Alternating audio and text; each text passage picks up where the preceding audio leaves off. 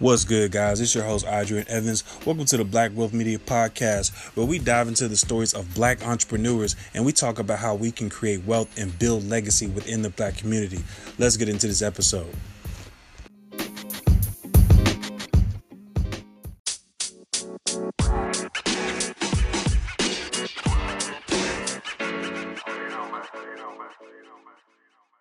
That we would invest in what we would at least a small percentage of our capital into um, Main Street businesses. So two of our investments are considered more Main Street, meaning they some characterized as lifestyle businesses where they don't necessarily fit the category of venture, where they will scale and have a major exit or uh, major exit of sorts. So the BU Cafe in Durham is a really, I'd call it a legacy story of sorts. The number of Black businesses in downtown Durham that did not survive are I hate to even think about them, but Dorian has run the BU and managed it and was able to purchase his building, and we just saw him as a prime example of a visionary and a resilient entrepreneur, and he's been able to. Our investment has helped him, secure the kind of capital to allow him to continue to open more cafes, and we have just enjoyed the journey with him, especially through the pandemic, and how he's been able to grow a team and open more locations and address the food insecurity, and just been great in that way. So just quickly, we have 9 companies. 5 of them are in the Carolinas, one in Detroit, two in Atlanta, one in Chicago, and so we were able to look at businesses that we felt had both an impact on. So, for example, one is a employee retention type of SaaS-based tool that addresses the need for enterprise companies to uh, attend intentionally to diverse work cultures. It's Yeah. called 5 to 9, and a really sound solution around the issue of retention and helping Black and brown folks grow inside of companies through looking at the kinds of things that keep us in companies and feeling valued outside of the work life, the kind of the grind in the work life. That company was picked up by Morgan Stanley, a multicultural. They had a cohort. They do a cohort every year, and we were really impressed with them positioning themselves to be a part of that large multicultural innovation opportunity. And then we have companies in solar, one in what we call health innovation or addressing red blood cell health as functional fluidics. We have a woman who's developed what you call an artificial intelligence app where you take a picture of your hair and it helps Black women identify the best hair care products for their hair. Wow. Yeah, and then one is dealing with student retention, really student success, student retention. Circle In has really been crushing it, as they say, in terms of expanding into the higher education marketplace to uh, help students persist through and be more successful in the tougher courses that often kind of cause students to drop out of school when they aren't able to pass, stats and calculus and chemistry and some of those baseline weed out courses, as we call them. And so, yeah, that's a kind of a quick run through. Yeah, that's pretty awesome. The app you just mentioned, you said so. Like, does the app scan the person's hair and it can tell like what grade it is, and it suggests hair care products? Is that how it works? Yeah, yeah, Wow. it's able to do it kind of like a DNA sort of um, through the technology. She's able, the founder was a computer science, computer engineering grad from Georgia Tech, 40 out of 40 on, all these accolades, tremendous accolades by her Yeah. technical know-how, and she, She's been at it for a few years now, developed some partnerships with folks like L'Oreal and some other big names in the industry, and has been able to really monetize and grow the business fairly substantially. So yeah, it's been great to be on her, be Yeah, one of her investors. yeah, that's pretty cool. I've never heard of any like technology like that. That's definitely next level.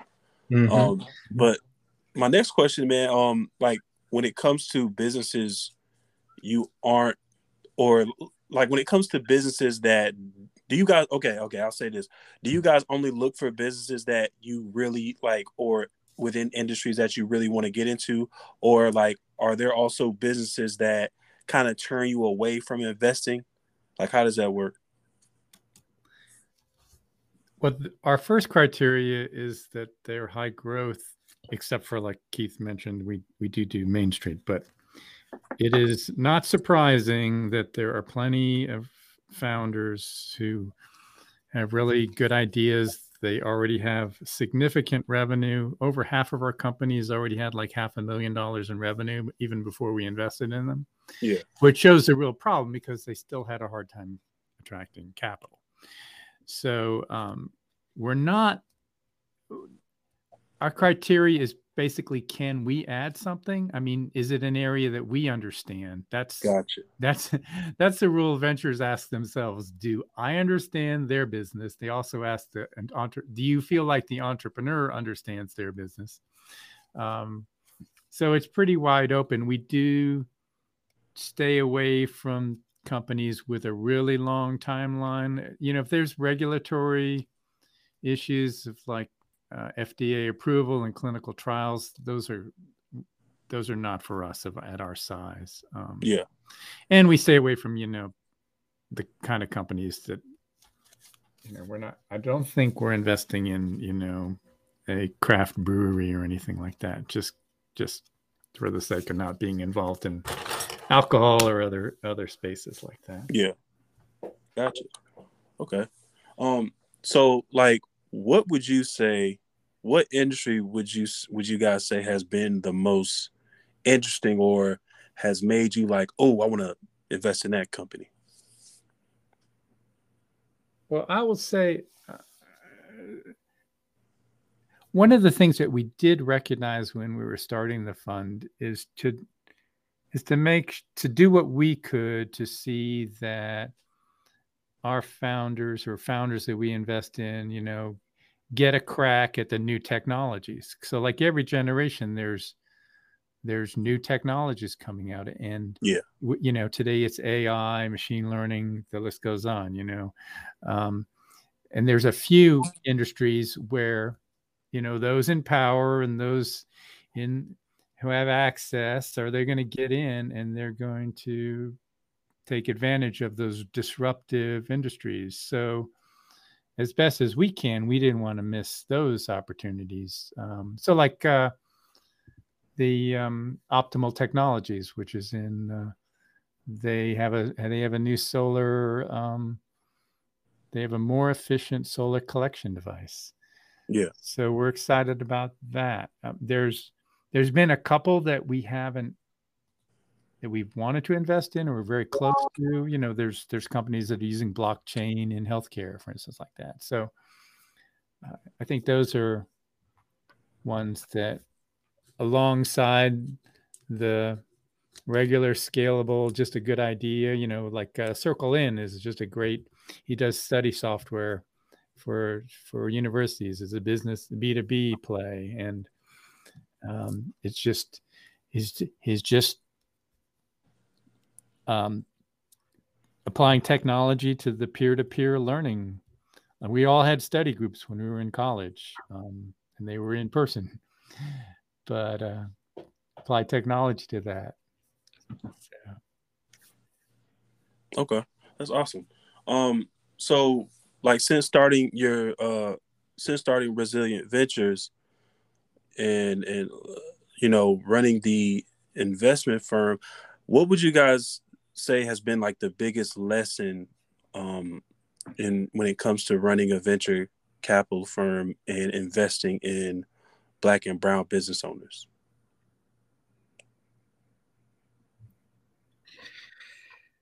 Well, there's so many. Biggest is, I would probably go with the back and forth around how we, out saying Black and brown founders, come to come into the capital raising process.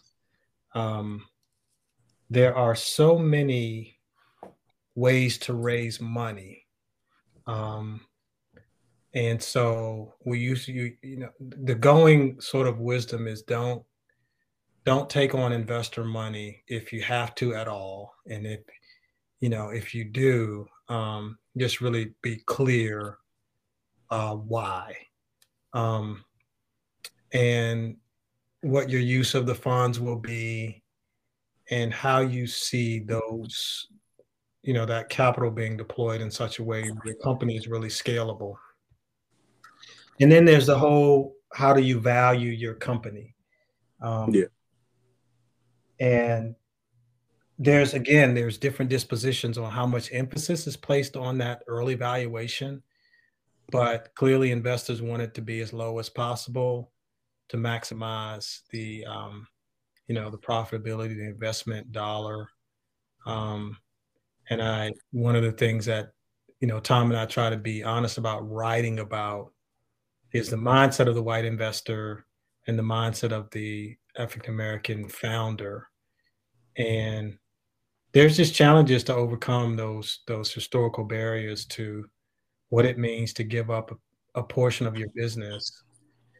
And that's probably not the way to put it, but that kind of how it feels when you say, I'm going to take on investor dollars, and they're going to take, if it's what we call a price round or equity round, deciding, how much of the company, I should concede or yield to the investors. And then, like I say, there's many ways to capitalize. There's what called safe notes, which, again, these were things I had to learn coming into business because, like I say, coming out of non-traditional space. And we had to learn that, okay, safe notes are not going to, we should invest in, because they don't give us a number of things. And I'll not go into a lot of detail for the sake of the level of understanding to go that why safe notes are still being executed. There's convertible notes. There's obviously equity rounds. We learned there's revenue shares. We learned there's a lot of founders are using crowdfunding as a way to get to a capital state, better capital state. So just learning, and we've done just several of those with realizing we decided that we wouldn't do safes anymore. So yeah, that's been the biggest learning, the differences, and then the different dynamics of the kind of capital that you can deploy. Okay, cool. I think on the good side, though, we did happen into some really strong expertise in our area. We did carefully choose our advisory panel, our advisory committee. Everyone has a strategic importance, and our legal counsel is just amazing. I mean, it's a lawyer here, African-American guy that had run a fund himself 10 years ago, one of the early funds. And so he really, and he does this, he writes the agreements, the private placement memorandums for a lot of different funds. So we've really got some awesome resources to call on to help us in that area. Yeah. Okay. So one of my last questions, my last question I want to ask you guys, what would you say within the next year what would you say is your biggest goal with Resilient Ventures?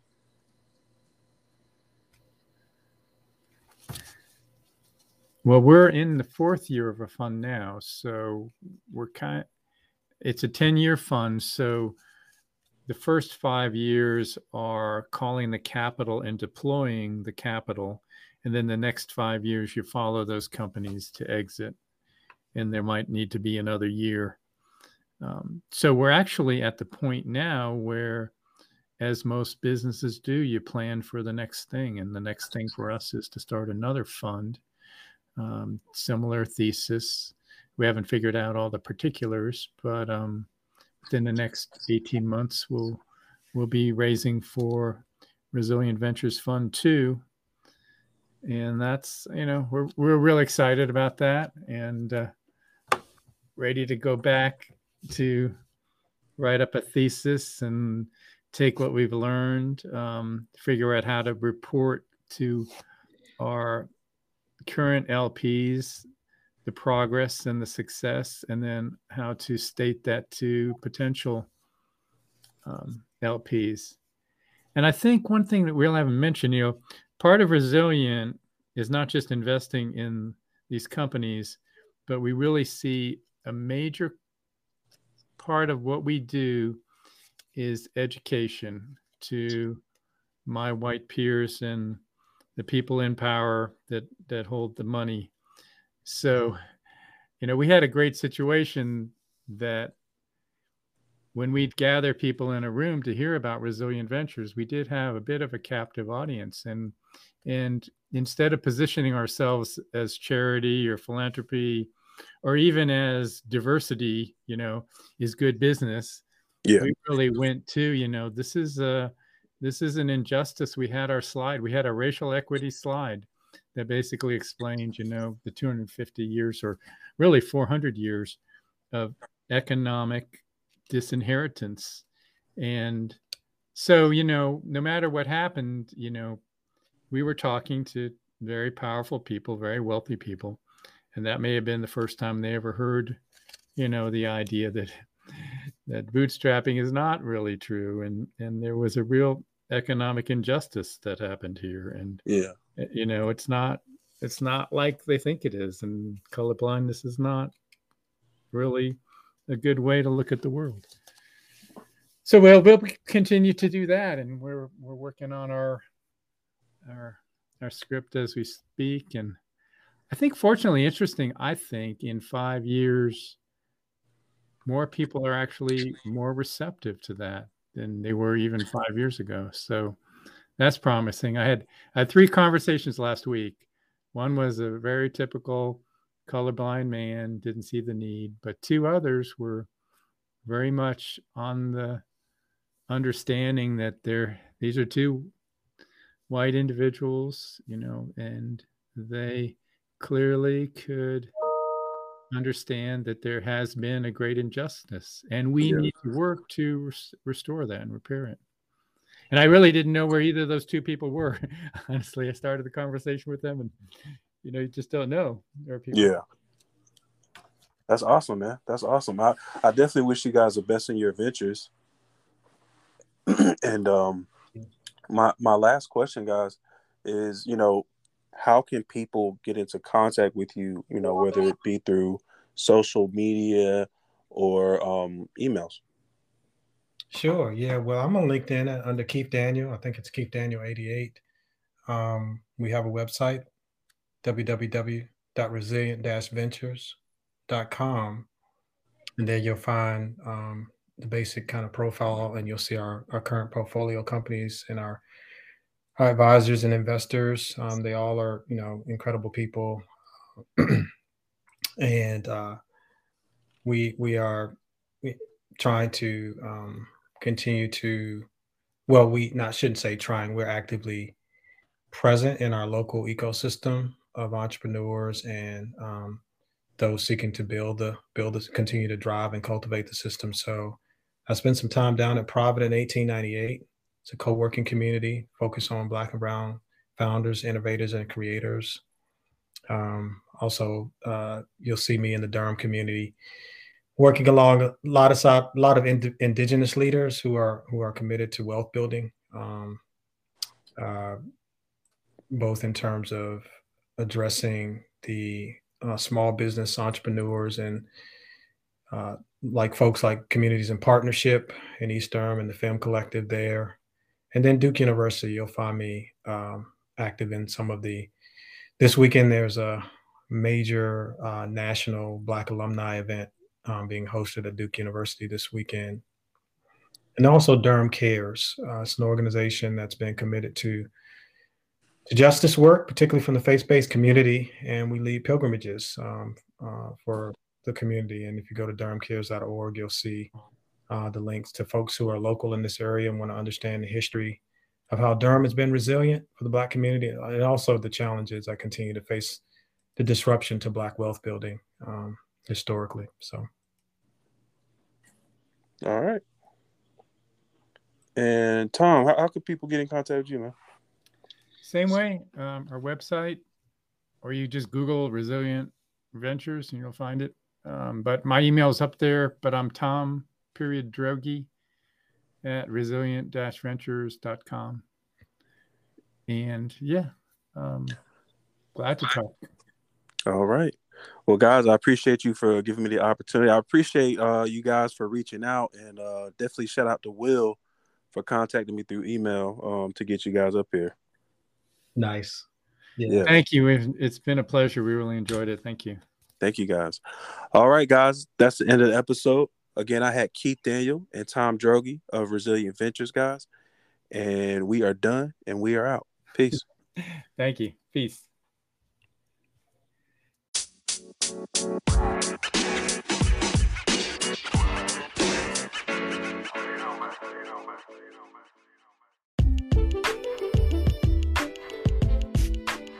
All right, y'all. That's the end of the episode. If you don't mind, do me a little favor and share this with a friend, a family member, neighbor, or a coworker if you got some value from this. Thank you for listening, and be sure to tune into the next episode. Peace.